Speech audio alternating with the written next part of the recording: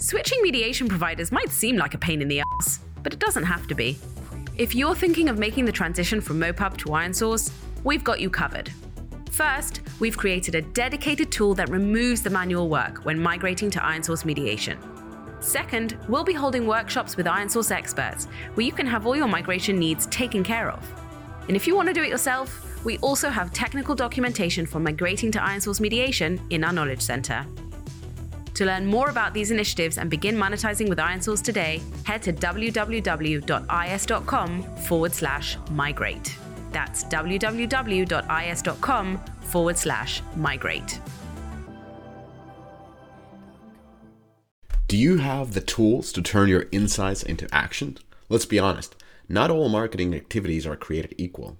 AppsFlyer's Analytics Suite simplifies complex data and gives you a unified view of campaign performance so you can make better, faster marketing choices at every stage of the customer journey. The goal is to create exceptional experiences that keep customers engaged. To succeed, you need to meet your customers where they are. AppsFlyer's Customer Experience and Engagement Suite, powered by a reliable deep linking engine, lets you create personalized journeys that increase conversion and return on every experience. In addition, AppsFlyer is going to keep your budget safe from mobile ad fraud. Bots and click farms aren't going to generate revenue for you. That's why you need a comprehensive fraud protection solution to make sure you're investing in the right channels and only measuring and paying for real actions. Are you ready to start making good choices? Great. Go to appsflyer.com and get yourself an attribution partner you deserve.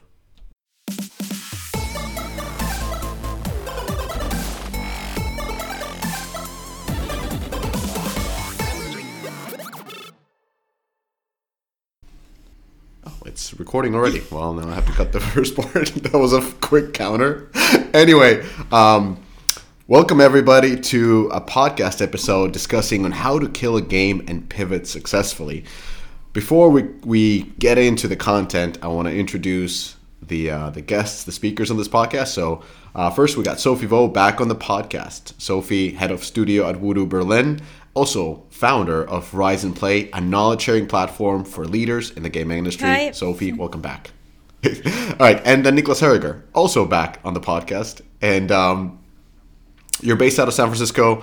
You're coaching startup CEOs, CTOs, co-founders, tech leads, executives, investors, both in the US and Europe. You founded before you started coaching, you founded Gondola, that was then acquired by Tilting Point in 2019. So that's your painful experience with gaming industry. It was back, a lovely experience, but thanks for having me. Yes, glad to join.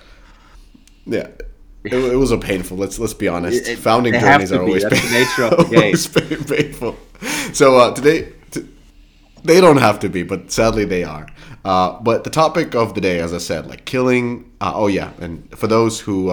most of you don't know me, so I'll just introduce myself. Misha Katkov, CEO of Savage Game Studios, founder of Deconstructor Fund, which is also a knowledge-sharing platform with an entertainment twist nowadays. I don't know why, but I just like to say it. Anyways, so the topic is very important and something that I unfortunately have experience with, and you have a lot of experience with. So I don't know how we're going to structure it, but I wanted to hear Sophie's story first of your experience of killing a game and kind of like, how do you see this? It's actually a great timing that we are having this talk because I was thinking of writing about it, which takes much more time. So it's actually better to talk about it, and it's recent because 2 years ago when I was talking about building the studio, starting our own game, I think also we went public with our game. Well, surprise, surprise, we killed it as well. And we are not continuing the game we were working on and talking about last year. And so it's the perfect timing starting this year to also talk about it. So yeah, about the killing of the game, I think there are several elements to it I can share. So we were working on our merge game Plantopia, and maybe looking back now, thinking of this game, it has been more of the first project that bonded and created the team. Maybe that's more the way I look at it now. And we we formed a lot, our team on it. We took an opportunity in the market when it made sense. So Merge Game were not like that saturated as it is today. But a year after, as we were still soft launch, improving the metrics, etc., very different space, and the question started to come like, okay, after a year of development on a game, you also start to look at the energy and the belief of the team on the game. Will it be great? Will it fly ever? And the context of the market. There are these different questions that come into the mind when you start to ask yourself, especially as the lead of a team, of a studio, is this how we are spending our time at best? And I think this is really the key point. When you start to ask yourself these questions, of course, there are signals of the market, but some projects, can go on for years, and you can just persist, and over iteration and iteration pivot and so on, you break through, and we have seen that. But in the end, it's more a personal question as a team, and as the lead of a team, is like, do you have stamina for it? Do you have a belief? And do you believe that this is where you should spend your time now with the context it is for your team and the market? And that's the place we found ourselves. Of course, I can go in detail of like what has happened and so on, and how did we pivot or take it from there. But I wanted to give a context as well. How has it been for a studio? And something maybe I wanted to share, because this word killing is quite brutal, right? And even these days, like, people cringe when they hear this this word killing. Something we did as a team before we didn't even know if we would continue or not the game. We knew we had a milestone review discussion with stakeholders. I would make a decision at a certain date, but we planned in our calendar a celebration party, no matter what happened. If we continue with the game or if we don't. And we committed to this, and we were there. And actually, instead of being a sad grief, party or feeling sorry for ourselves, it was actually amazing. And it came the day where I announced and shared that we would not continue with the game. And that was an experience that was very positive, like a rebirth, instead of something that should be sad and where, again, you have a lot of regrets. So for us, it has been a great experience. It has bonded even more the team. And we came with more energy and learning for the new projects that I can also talk about, like what did we learn, how did we approach development from that. It was almost a relief, actually, when I made the decision. So it was actually quite a positive experience, and not as brutal as sometimes we write about, because nothing came as a surprise at this point. I talked about it 6 months before, 3 months before, a month before, a week before, a few days before. So everybody knew that it was possibly coming. And for any new game that we are doing, it's always on the line, and it should not be ever a surprise. So people are prepared mentally and are not getting too attached, because this is the hard thing, to their game emotionally, and think about what's next. So instead of thinking of just one game, think of the 10 games you will make, and that helps to also stay detached of that particular idea you're working on. Yeah. If I can riff on a little bit before I let Nicholas go, like I think you mentioned several really interesting points. So first of all, like kill, like I just like using the word killing, because it's just, red lighting and all those kind of stuff is like not the same. I think killing a game is very easy because games tend to fail. Like most of the games fail, let's be honest.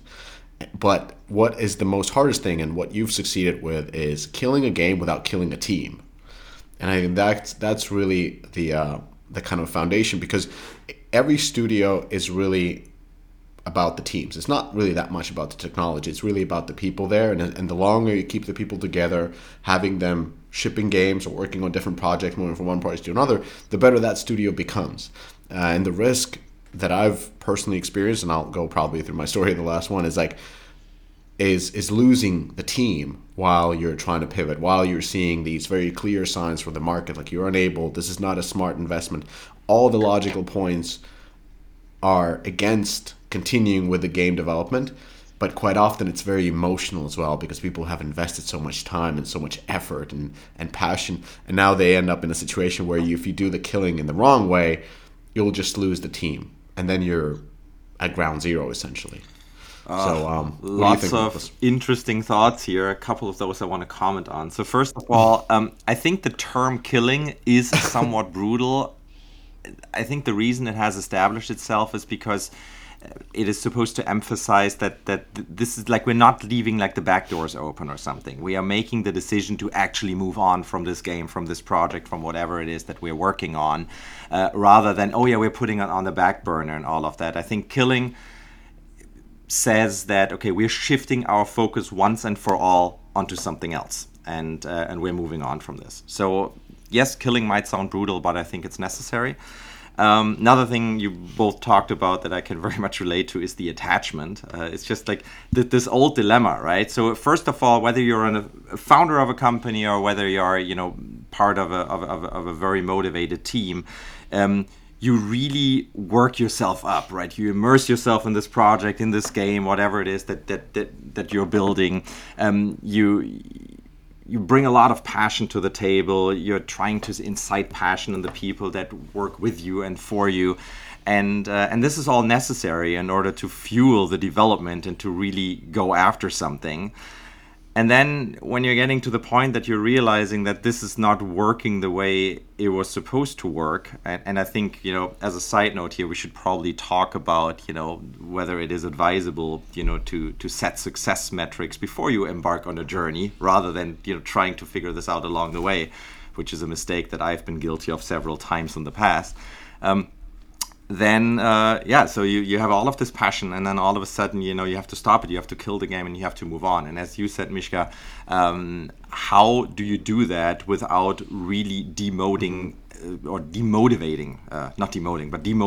everybody that was so passionately working on this, right? Like how do you get them that engaged or even more engaged for the next project? I think that's a big challenge, and why I certainly do not have as much game development experience as you guys have from this last company that I founded and ran.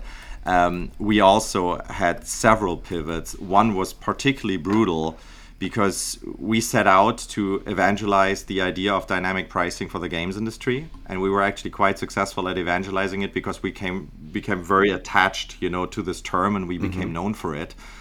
And a couple of years down the road, we realized that the term in itself was tainted, that it would scare product managers, that the idea of doing price discrimination in a game, whether it worked mathematically or not, we had all the proof, but it would scare people. So we really pumped something up just to abandon it later and then pivot to something else. And that was really hard. And in retrospect, I can say, because it was so hard and because we were so passionate about it and because we wanted to persevere on all of these things, we pivoted too late. We should have done this earlier because it at some point wasn't a surprise, like the metrics were very clear and we were getting the same feedback over and over and over, but we didn't engage in the pattern recognition because we were so attached to what we had built, and that made it really difficult.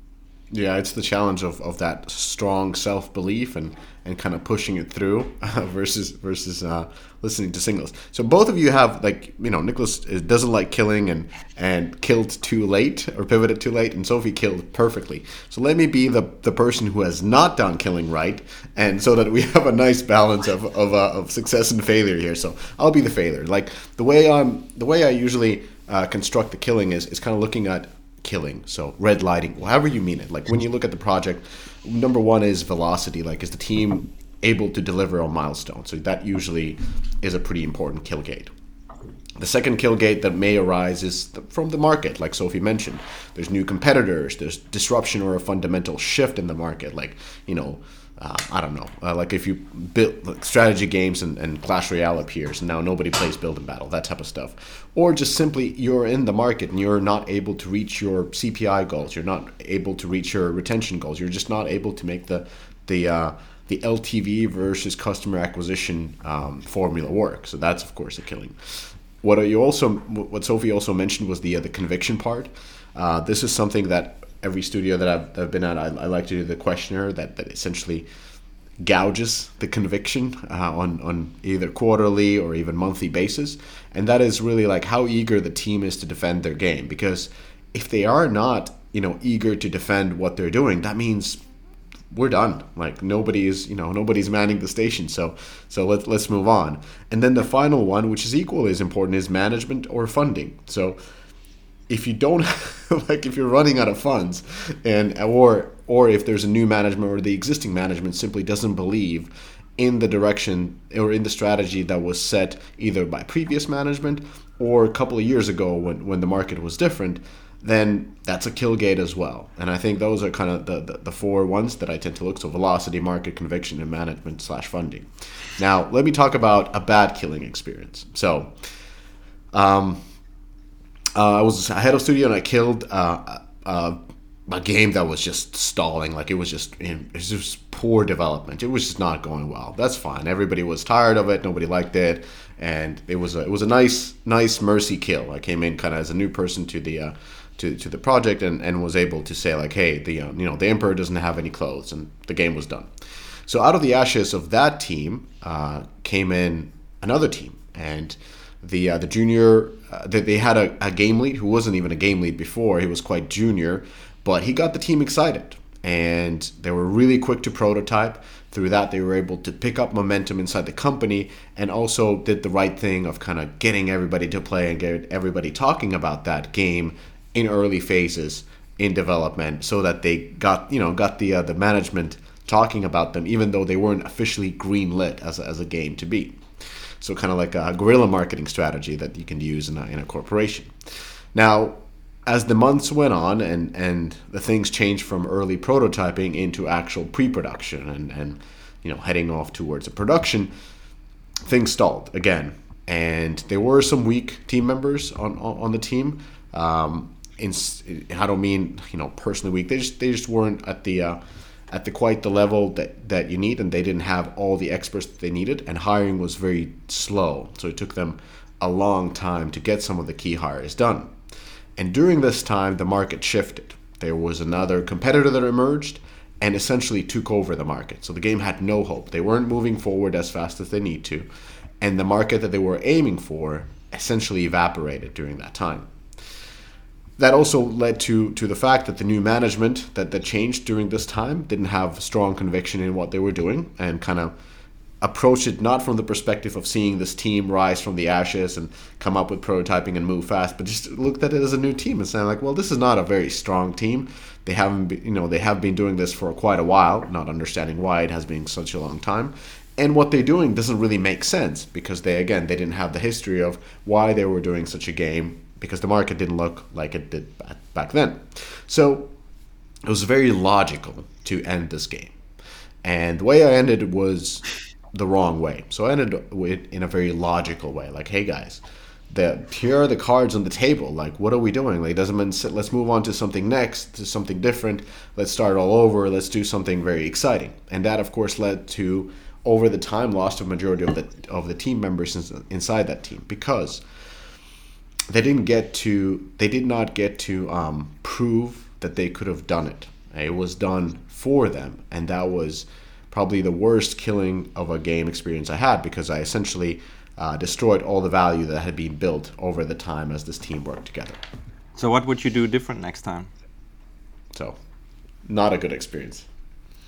So what I would do different is what Sophie was talking about. So one thing is important is creating a structure of very clear milestone gates, so that there are very clear deliverables that are discussed in advance. The second part is, so that would have been one. That's easy. That's not a big thing. The second part was defending the team, even though it wasn't logical, because I did not quite comprehend how dangerous it is to kill a game for the team and just thinking that they will move on something bigger and better, when in fact, from their perspective, it felt that they don't have the ownership of what they're working on, because a game can be killed underneath them based on words. So the things that to be differently is explain this to the management, to make them understand that I'm not stupid, I can see it, the same things, but the value of the team is more important than saving a couple of months,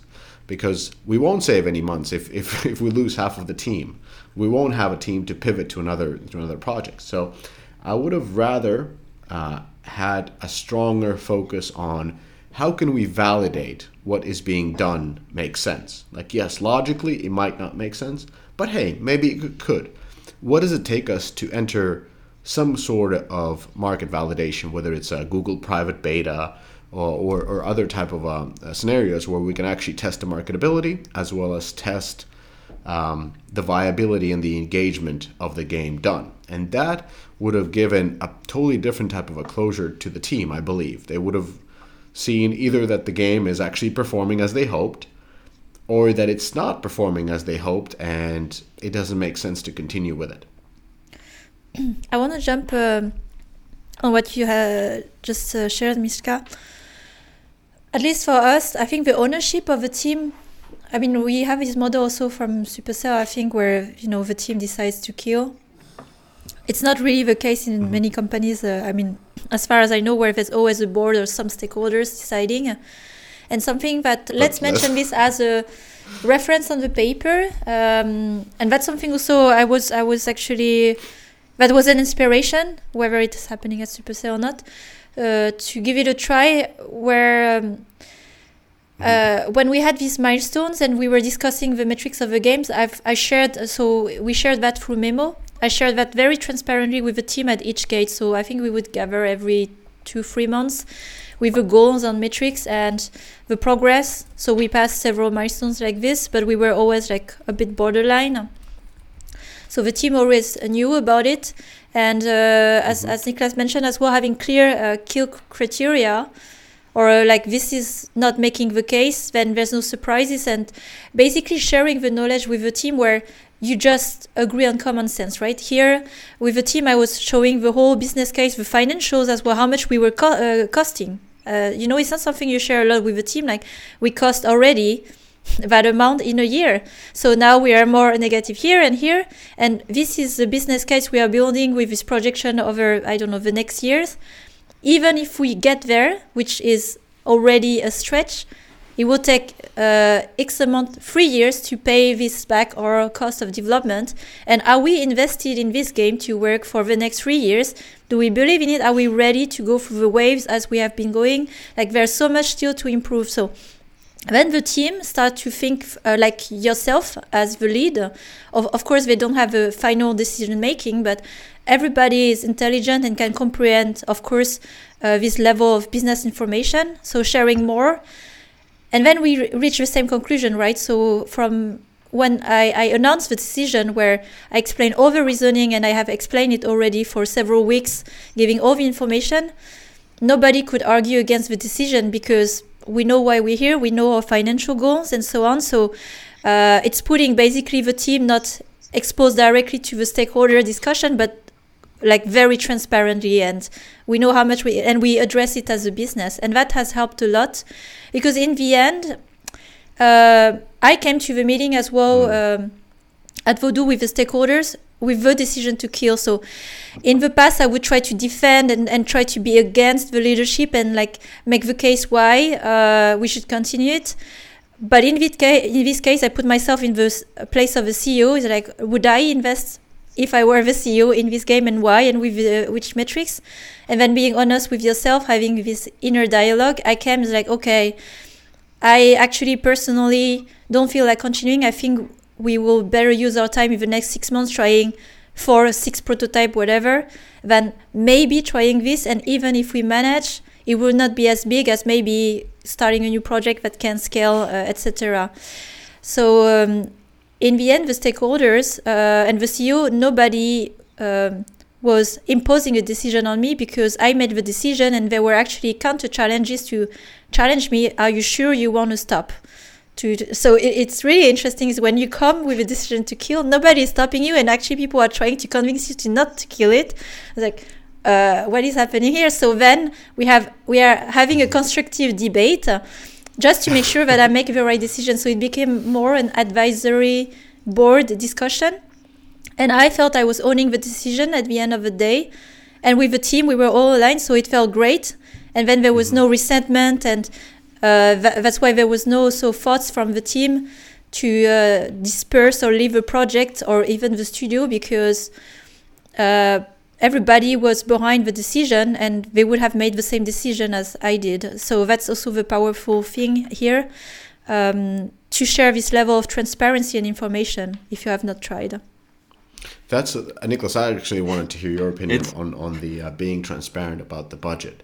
Now, it's pretty, like, I understand it to some extent, and I'm just thinking about, like, how is it a good or a bad idea? I understand it in a terms of a rich company like Woohoo, like, you spend a couple of 100,000 here and there. That's nothing. But in a context of startup, Okay, like so Nicholas, what do you told, think? Like, what's your take?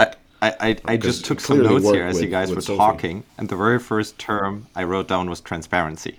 Now you ask me about transparency. I think from my point of view, there's no way around it. Whether that really means, you're showing every single dollar and cent and what's going on, yes, I can see something like that. But if we zoom out a little and say this team and this company is bigger than this individual game project we were just working on, right? And so there's more value in this team staying together as a coherent, driven unit, then you have to very much consider, like, what are the cornerstones in order to get out of something like this in style. And I think Sophie has just given us a really, really good example of how to handle it as opposed to how to not handle it. And transparency, I think, is so important because great leaders really show themselves not when everything is going dandy. That's fairly easy. Great leaders show themselves when the shit hits the fan. And a great leader in a situation where you have to kill off a game, where you have to make a dramatic change in the organization, whatever it is, can also mean, we have to fire 20% of people or something. But whenever something that dramatic is happening, a great leader is somebody who defines reality for the rest of the team, right? Because eventually everybody's going to be a little skittish and people are insecure. They don't really know what's going on and all of that. And not knowing what's going on, feeling insecure and all of those things, that's almost mutually exclusive with, being creative, being confident and, driving something forward. So rather than, beating around the bush and bullshitting, might as well tell them exactly what's going on and give them faith in you, in the company, and in the vision that's going on. So have people understand what is happening and why. I think that's really, really crucial as far as the transparency goes. Now, agency is another thing that you guys mentioned, and I wanted to quickly respond to that. I think agency is equally crucial, and it's an extension of the transparency. Make the team part of this process. Give them agency. Have them come to their own conclusions. Whether you agree with these conclusions or not, different story, but help them come to their own conclusions. That can't be done with leading questions like, don't you think this game is doomed, right? That's not a helpful conversation. That's not fruitful. It has to be more in the spirit of, how do you interpret this data? What are our options at this point? If you were in my shoes, right, what would you do? And even if there are a lot of different opinions, it's much better to get them out in the open and discuss them rather than to just overrule these guys, not give these guys a voice and just say, hey, this is what is it, no questions asked, starting next Monday, we're going to be working on something else. That's not a great way to, keep a team together and keep people motivated. So that's the agency part that I think is crucial. Another one that I always have to bring in is empathy. It doesn't matter if you're a product manager, if you're the studio lead, if you're a programmer, if you're a graphic designer, or if you are a UA person or somebody who takes care of the community. If you have been working on something passionately for months or years, and now that is getting canned, that is tough. Period. Doesn't matter if it's the right decision or not. If you have been really investing yourself into something in any of these contributing roles and that stops, that sucks. And I think it's helpful to acknowledge that. And it's helpful to tell the graphic designers, guys, I know you've created all of these characters and all of this great art and now it's all gonna, never really be published. And you guys poured yourself into this and I know this is really hard and I'm sorry. Doesn't cost you anything. and it makes them feel heard and understood. And that goes a really long way when it comes to, hey, how about you guys create a couple of new monsters for our next prototype here, you know? And in order to dilute the feeling of, yeah, why am I going to pour myself into this again just for all of that to go away 6 months later? And then the last thing I wanted to say, which I also think is very important in killing a game and pivoting, is how do you structure this moving on process? I think you guys both touched on, you know, the idea of a post-mortem. Like, let's all sit down and determine what have we learned, right? So what went well with this project, what didn't go well, what assumptions did we make in the beginning, which of these assumptions turned out to be true, which of these assumptions were, you know, proven to be wrong by the data, what are our beliefs at this point, what do we want to try next, what's our time frame for our next project? Like how much time are we allowing ourselves for you know, this test period, this prototype, whatever it is that we want to build? And most importantly, and that goes back to, you know, the thing that I wish I would have done many, many years ago, what are our success metrics that we are measuring ourselves against, right? So it's so much easier to determine, you know, what actually makes the cut and what doesn't before you get super involved and fall in love with your project than if you try to do this when you're 6 months in and there, like all of these other forces, you know, that pull you back and forth between, but I know, but already we spend so much time on that, right? Like the sunk cost idea and all of that makes it so much more difficult. So as far as negotiating these success metrics with yourself and with the rest of the team, that's a very easy discussion to have ahead of time, and it becomes really, really difficult once you're deep down in the rabbit hole. So that's the last thing I wanted to add here. I love it. I wrote this down. So transparency, agency, empathy, learning from the past, and setting steps for about future success. the after postmortem or when you decide to stop a project, kill something. But it's maybe less tactical in the postmortem. I think it's more also team mindset. I see this tendency I've seen also in my career quite a lot when we decide to stop a project. We have, of course, because it's an ego thing where you have invested a lot in a game and you want to believe it's the best game in the world and etc. And I see this also. I have had that attitude where we tend to blame external factors. So it was the market, not, you know, like it became saturated, or the leadership, blah, blah, blah.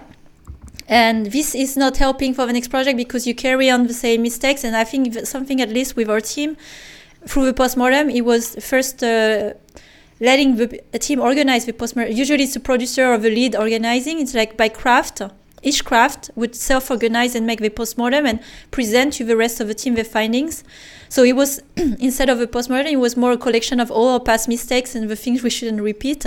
And it was a big humbling exercise where I was repeating to the team, I don't want to hear because it was the management, because it was the time, because it was a lack of this. We were in this as well, and we have to own what has happened. What could we have done, and what do we have control on?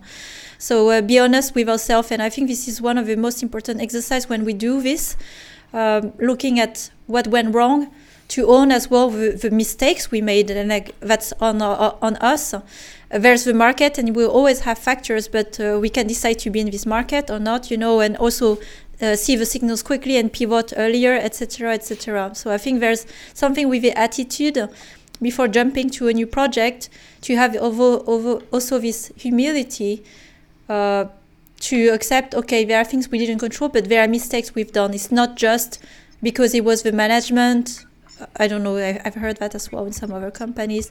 It was the team, it was the market, and then I'll do better next time because there will not be this external factor. So internalizing the mistakes. Yeah, that's a good point. I mean, honestly, like even like you mentioned, like not blaming anybody or anything, that's really important. But I usually blame the team leadership, which I'm always a part of. Like, I think all the mistakes happen, like majority of the mistakes, if not all, happen on that level, and then everything else just cascades from it. So it's kind of like it's the source of all the mistakes. So that's why I think retros are so, difficult, because in the end it's like, it's your mistake. Like everything that happened, whether you could say it's management, but it's really your communication towards the management. It's the market. Well, it's really that you didn't you didn't understand the market correctly, or you didn't move fast enough. And when it comes to communication or the team member, one person did this, and you should have let go of that person earlier, or you should have hired, another person for this role. Like, everything is in the end the leader's role, which makes it so so painful. There's something definitely with the pride of a team that is touched when you have to stop a project, right? And it's like Nicolas mentioned, like empathy. And there are things that are, I would say, cheap to do to help grief and transition before a new project, like making a ritual when you decided to stop. It's not something shameful that you have to hide, and then it's like some others succeeded, because of course we are more vocal about the success story, but nobody is like shouting out loud like, okay, we stopped the game because we just didn't make it. But creating more rituals around it. As for example, for us, for Plantopia, what we did that actually was so meaningful for the team but cost really nothing for us as a studio and budget, printing an art book. Like, we did that with all the art, and we just distributed it actually the beginning of the year. It's few €100, and it's nothing, but it means so much because you spend a year. Yeah, and then it's like we were like going through the pages, and it's like, wow, we've done so much, and we went through the whole cycle. We started something, we soft launched it, we scaled it, we did live ops, and then we did the 360. And there's always a way to look at things, from the bright side. And instead of thinking, oh, we didn't make it, we went through the whole cycle, but very quickly in a year. And not so many studio and team together can go through this. So that was another way to look at it. So there's always a reframing you can do in your mind, because it's always about perspective and perception. And as a leader, you can create the narrative you want to tell about what has happened, That's why the word killing can be brutal and it can be seen as a failure. But there are so many stories you can tell about what it means for you as a leader or as a studio. What was this first project that we stopped? And for us, the main analogy where I was telling the team, it doesn't matter if this first game, Plantopia, didn't make it, because the main product we created was not this game, but it was our studio. It was the team. The team was the product. So we are ready for our next iteration, and that's the main thing that remains through time.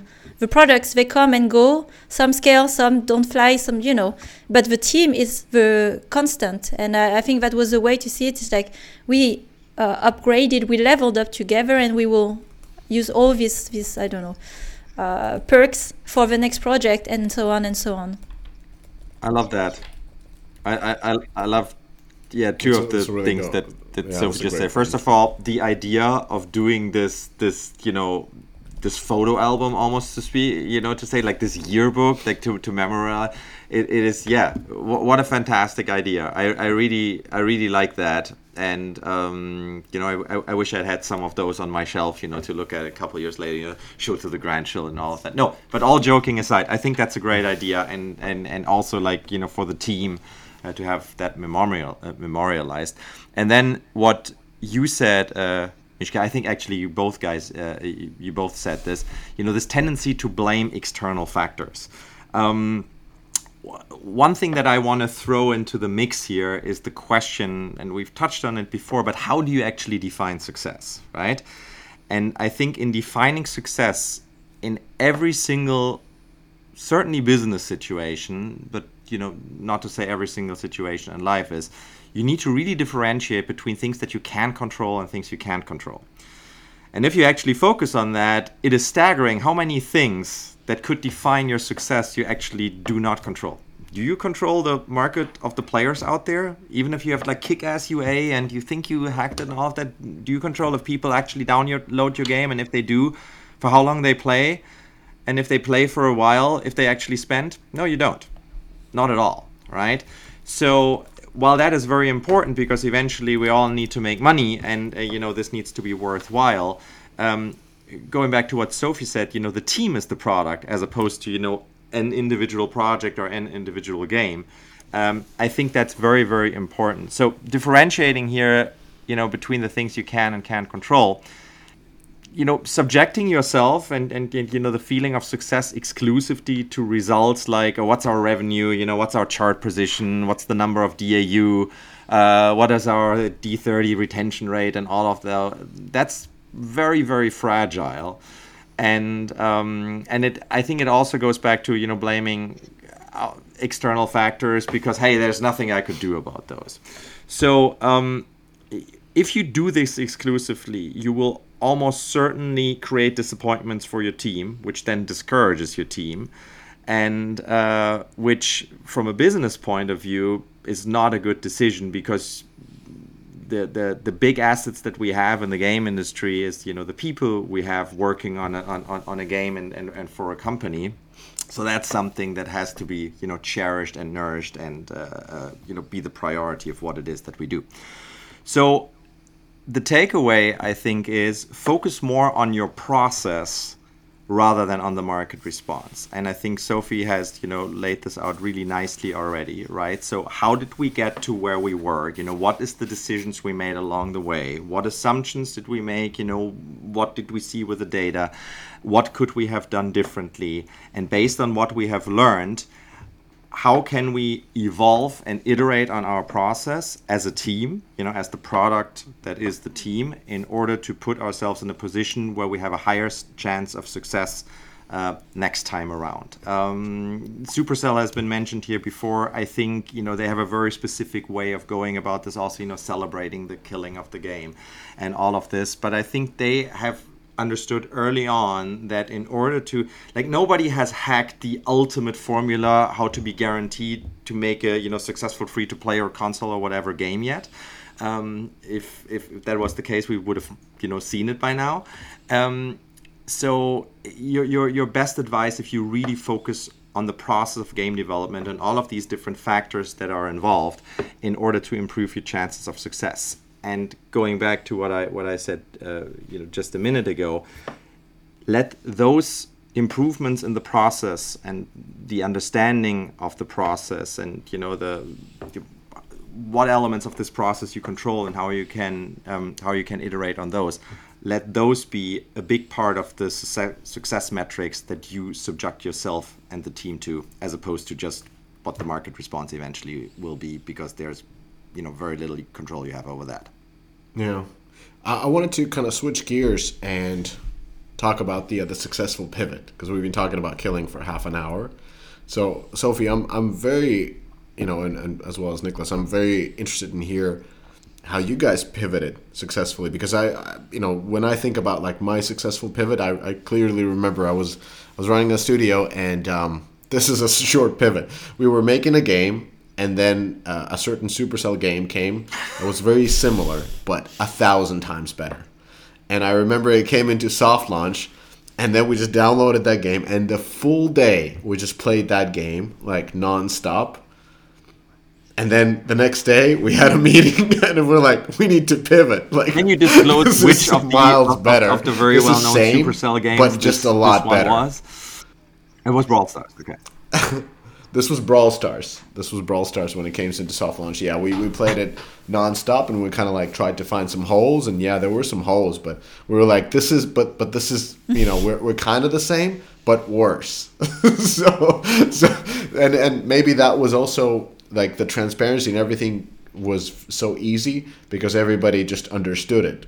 We played it 8 hours straight, and we didn't have to have a should we or could, it was just a very straightforward. Everybody went to the kitchen, we sat down, and I was like, I think we should pivot, and everybody's like, I think so too.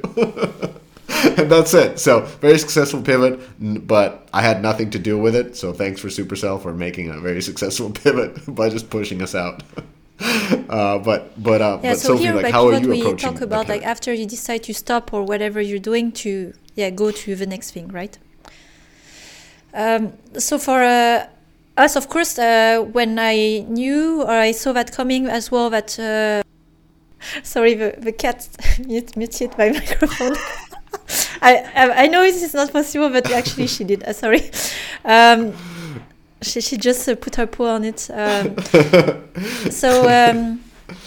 When I decided to stop actually Plantopia, I had, to be honest, zero idea of what we would do next. So I was thinking, first, we need to close this game properly because we had players, we had revenues and so on. So it would keep us busy. So it was kind of a slow transition, like, okay, we decide to stop now, but we are not stopping tomorrow.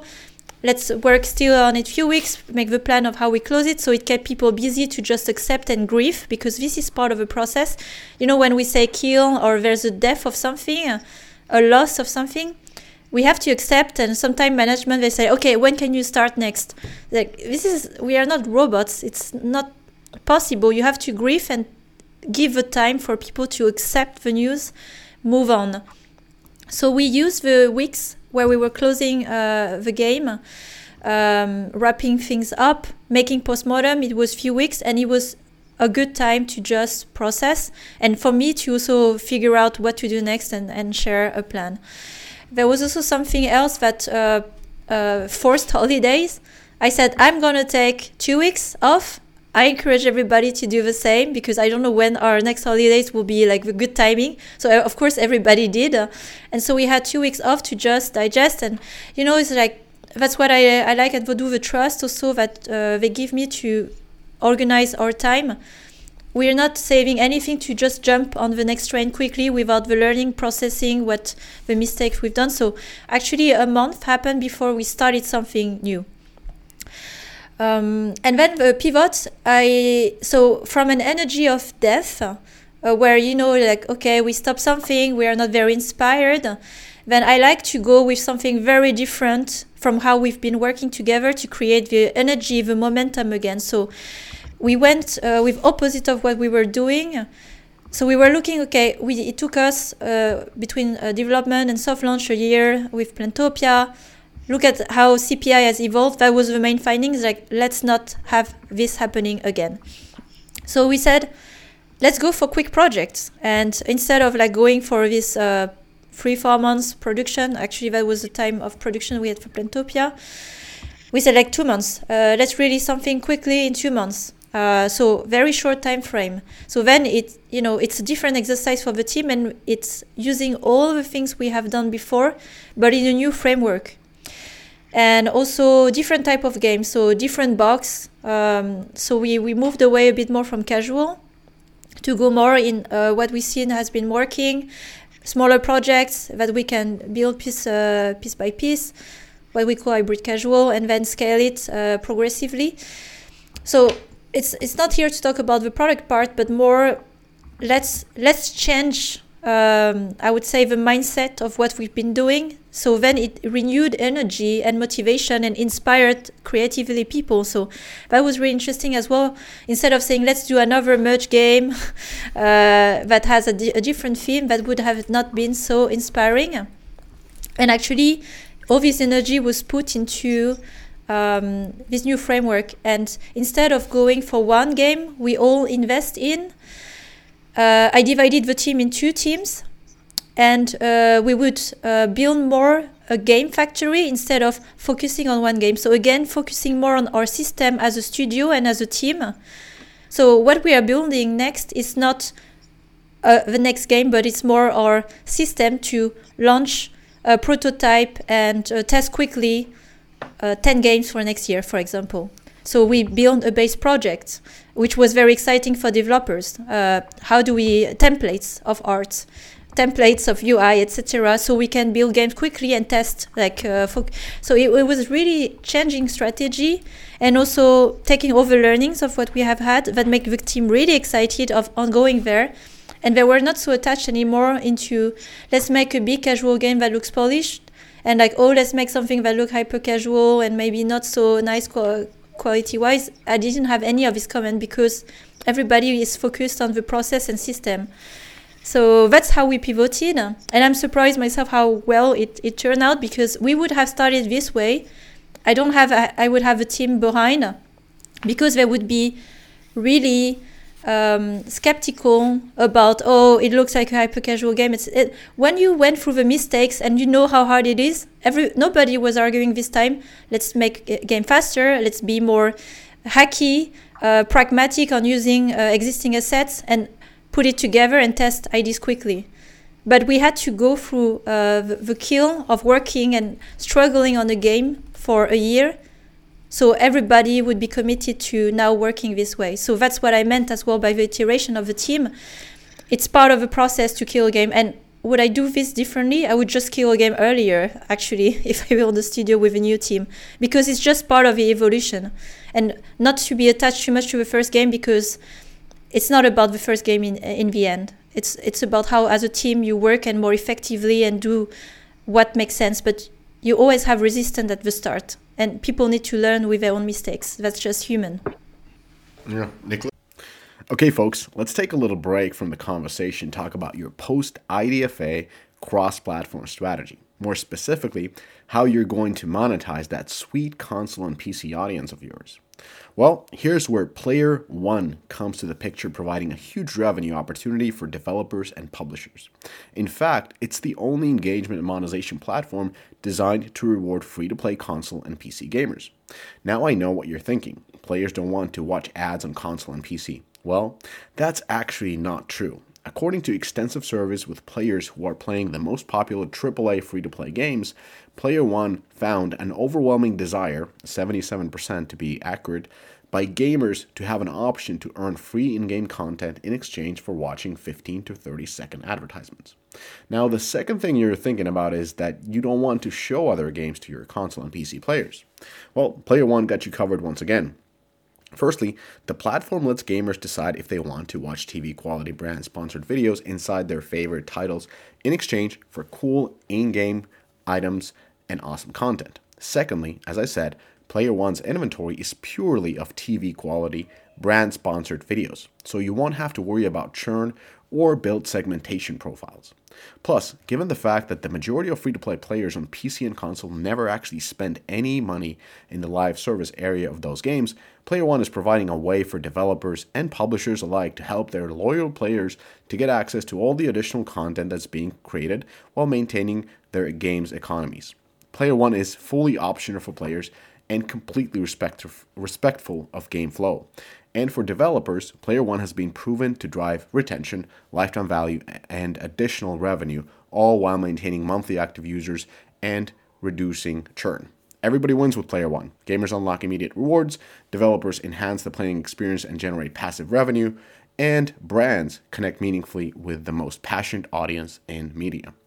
Visit playerwon.com to see how it works in practice, or go to the link in this podcast description below. Now back to the episode. Yeah, well, first of all, can you tell about your pivoting experience? Because this is awesome. Thumbs up for Sophie, like for what she just described, and how they emerged from the situation. I think this is I mean, there are a lot of different ways to skin a cat, but I think this is awesome. I mean, for me, this sounds like close to the ideal.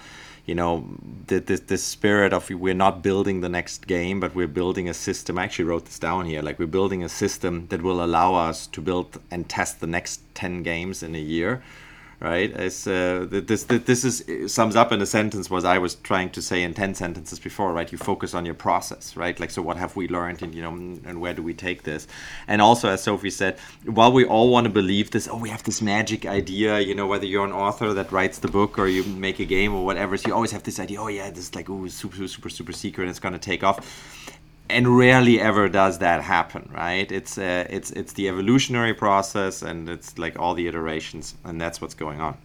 Another thing that Sophie just said that I think is important is this grieving period, right? This like, okay, so if we killed it on Friday, we can't come back on Monday and just start and build something awesome here. This is just not going to happen. I think that's very much the idea of you need to slow down in order to speed up, right? You need to really take your foot off the gas, let everybody calm down, also, get a little bit of distance to, what has happened, so that you get a different perspective, allow yourself to zoom out, the old thing with the forest and the trees. And so some kind of a grieving period where you say, hey, so this just happened, let's all slow down.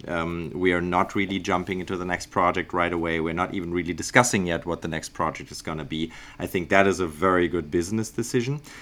And then last thing I wanted to say, and this is something that you said earlier, Mishka, is you said I always have this tendency, if something goes wrong, to blame the team leadership, which I'm usually part of, right? So essentially, things tank, look at me, yeah, I'm so sorry, I screwed up. I'm the source of all the bad, or we are the source of all the bad.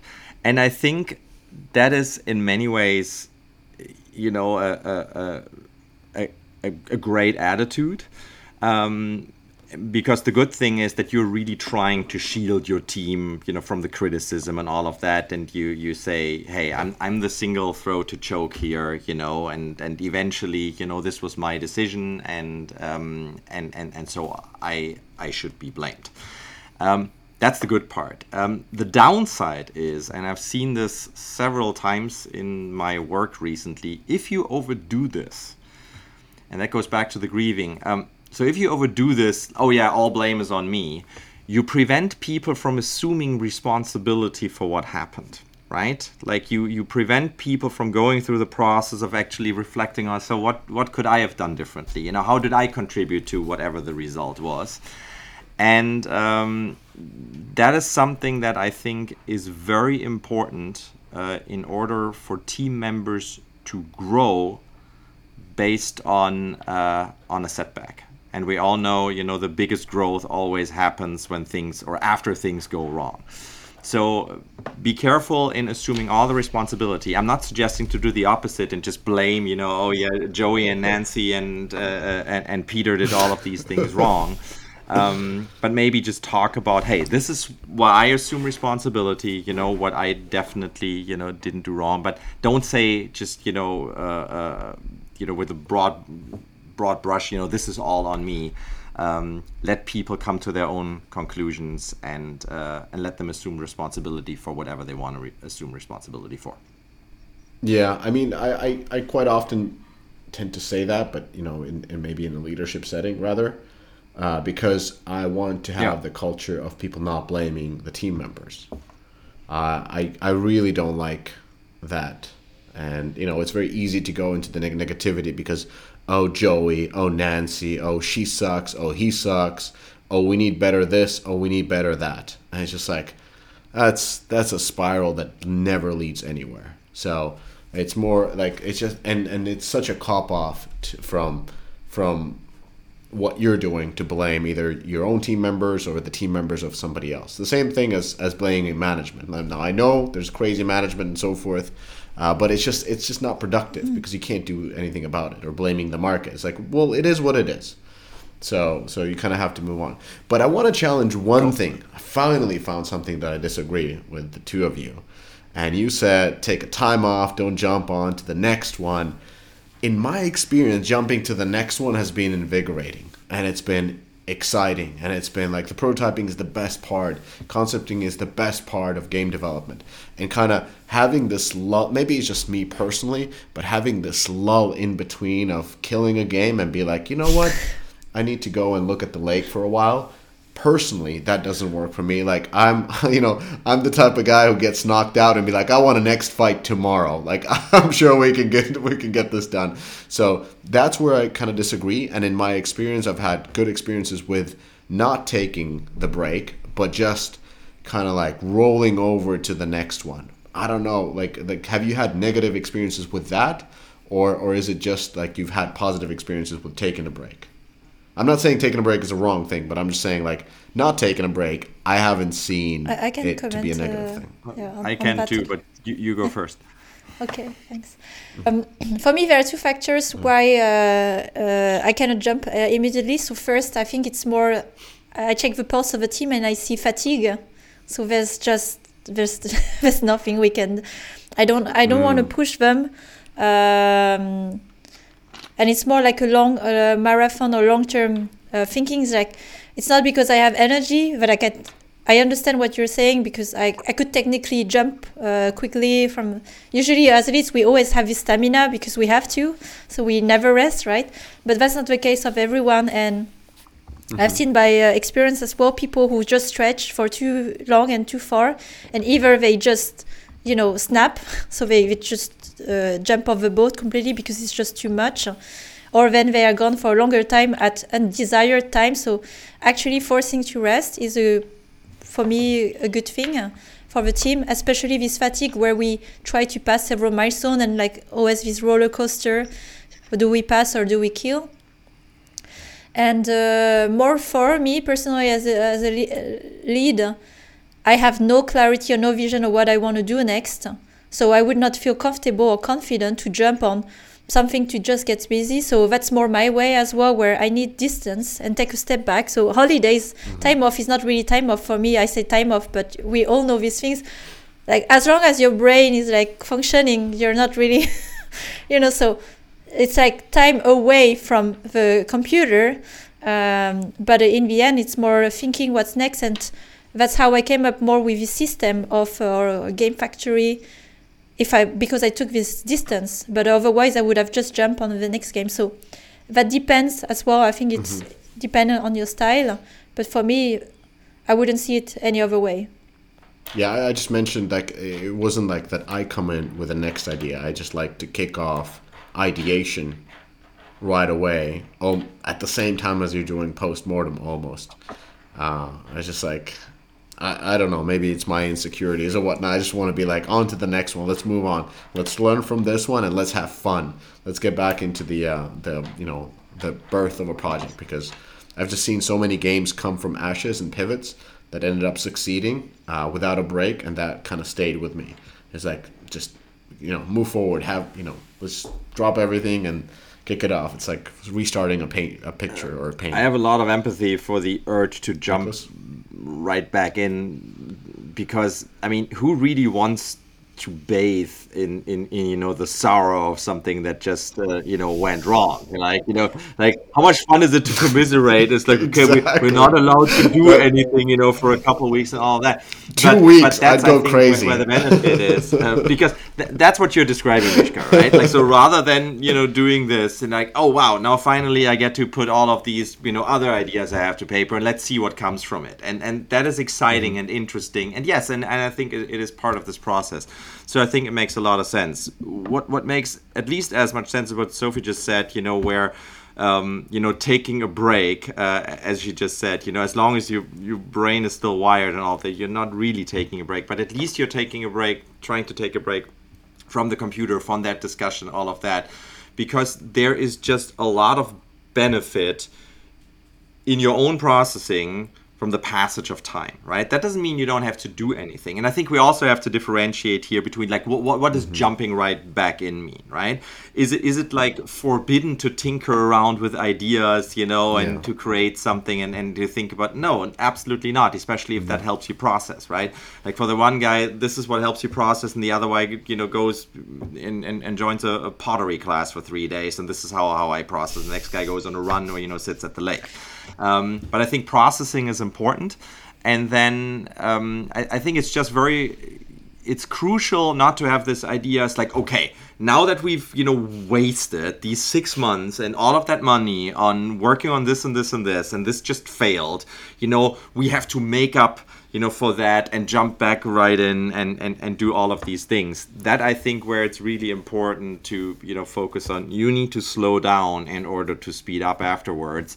And you need people to give people a chance to process themselves, come to their own conclusions, do their own grieving, and also assume responsibility, and then just see what comes from that. And I think there's a big opportunity, when you go through this valley, in coming up with stuff that has a lot of potential to eventually succeed. And I think this is also what you're saying, Mishka, where you say, like, I've seen so many great, successful games, coming from the ashes and from a pivot, and then all of a sudden it worked. But I think that's a big part of it. I think it's not advisable, to kill something on a Friday and on Monday say, okay, this is what we're going to do next, and here's the schedule for the next 6 months. I think that's a recipe for failure. Yeah. Maybe we're picturing it in a different way. So what my ideation means is just like all the processes are off. There's no dailies. There's no nothing. Like you can work. Like every day is a Friday at Google, right? You can do whatever you want. Let's go through ideas. Let's play games. It's Fridays at Google for a month. It's Fridays at awesome. Google. Exactly. So that's what I meant. I didn't mean like, hey, here's a new plan. Here's the new, log into Jira. I got tickets for everybody. Slack channels created. Let's go. The sprint is already going. Yeah, exactly. No, what I meant more like all the processes But that's the or daily fantastic stuff is gone. opportunity, Let's just right? go And this into is a where we mode of can like, all let's slow play down games because there are together. no more daily chores. Yeah. Yeah, I think we're Yeah. talking about the same thing. You know, Or maybe we were talking about the same wow, we don't things. have to do live Yeah, ops we were anymore. kind of- Screw these stupid campaigns, right? Like, yeah. Yeah, exactly. Just like let's think about something love new, how and then the people cat actually have a lot of ideas and they can work together. All right. Yeah. Sophie's cat is getting anxious because we're over time. So let's go through like the final stuff. Like, I wanted to just ask, like, what did you learn during this chat? Actually, I'm curious because I can just kick it off. I personally truly enjoyed talking to the two of you. Great notions. Like Sophie, your experience is fantastic, and Nicholas, the way you kind of like summarize everything with the transparency, agency, empathy, learnings from the past, setting steps forward, so forth. That's fantastic, and kind of like the key learning, if I have to pick only one from today, was what Sophie was talking about, the transparency. I think that's not actually transparency. I'm not a fan of transparency. I'm a fan of clarity, not transparency. But what I love is the way you explain how you took the team on your level, and you're also yourself on the level of a CEO. That shows a lot of empathy, and that shows just fantastic approach to communication. Because after that, everybody sees eye to eye because you kind of lifted everybody to the same level. So that was a fantastic point, and I may or may not take on that advice. I will. Let's be honest. Anyways, did you guys? What were the sort of points that you took away? Niklas, go ahead. All right. So for me, so the term grieving has never really come up for me in these kind of circumstances. And that in many ways just clicked with me because that is really what summarizes what I think needs to happen, right? And what ties into a lot of the stuff that I said earlier. I think that is very important, and grieving is a good business decision. That's my number one big takeaway here. And then the other one, I mean, it was super enjoyable to just, it sounds bad, just like, your hard stories, very enjoyable to listen to. But no, I mean this in the sense of, just to get this kind of context and you see what it actually is to be in the trenches, because I haven't been for a number of years. And then what Sophie said about, we after our kill and our pivot, we didn't set out to build the next game, but we set out to build a new system that will allow us to build and test multiple games in a short period of time, right? So this is what this team and this project is about. It is not about one specific game. It's about a system. It's about a concept and how we think about game development and how we carry this out. And that as a conclusion of the Plantopia story and what happened, I think is awesome, right? So definitely big takeaway for me. Thanks. Then the takeaway for me is definitely this discussion. I'm so happy that we have had. So thanks, Miska, again for inviting. It's perfect timing.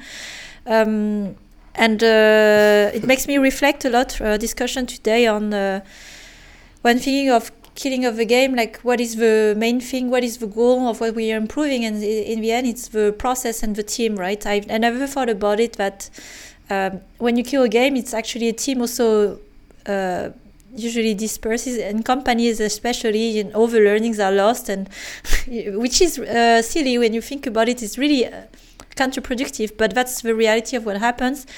And in the end, the win of that is like you're improving your process permanently for the next thing and so on, the things we talked a lot about, and the team is perfecting their methods and so on. So that's the main unit that should continue and should not be killed in a way. So not trying to preserve too much the game, but the team is the main thing to cherish, nurture, because it's the thing that without it, there's no games anyway. And we know how hard it is to build first a functioning team and how much time it takes and money. So that's the main takeaway or reminder of that. It's about the team. I'm gonna go as far as to say, like, the team is that's the golden asset, to get it back to business and out of schmoozy other kind of discussions, to all the managers and CEOs out there. Think about what really makes your company run and what you need in order to crank out your products. And it's like, if you don't have a team and a coherent team, you essentially have nothing. And as Sophie just said, it is so unfortunate and also so expensive. If you had a team that came together, that worked well together, that had all of these shared experiences and learnings, and then afterwards it disperses. So all of these things that you have invested in, time and money, you don't get to see it through and rake in all the benefits down the road. So you should do everything in your power that you can in order to keep these guys happy and on board and motivated. And sounds like you're doing this really, really well, Sophie. So I want to see where you guys go. Thanks. Yeah. Well, on that note, let's finish up this podcast, and in the next podcast we're going to talk about how to build a great team. I think that would be something that I really want to hear, how Sophie has done it, and also Nicholas, your experiences on that point as well. So thank you so much for joining, and thanks everybody for listening. In the description below, you can connect with Sophie, you can connect with Nicholas. Both of them are professional coaches. Sophie, you're like a part-time coach for now. Yeah, and get much deeper conversations with the two of them. So thank you again for joining, and thank you again. Thank you for listening to the whole episode. If you like this podcast, please do leave a comment and share the episode. If you want to access the Deconstructor of Fun community with hundreds of senior games folk, go to our website and apply to the Slack group.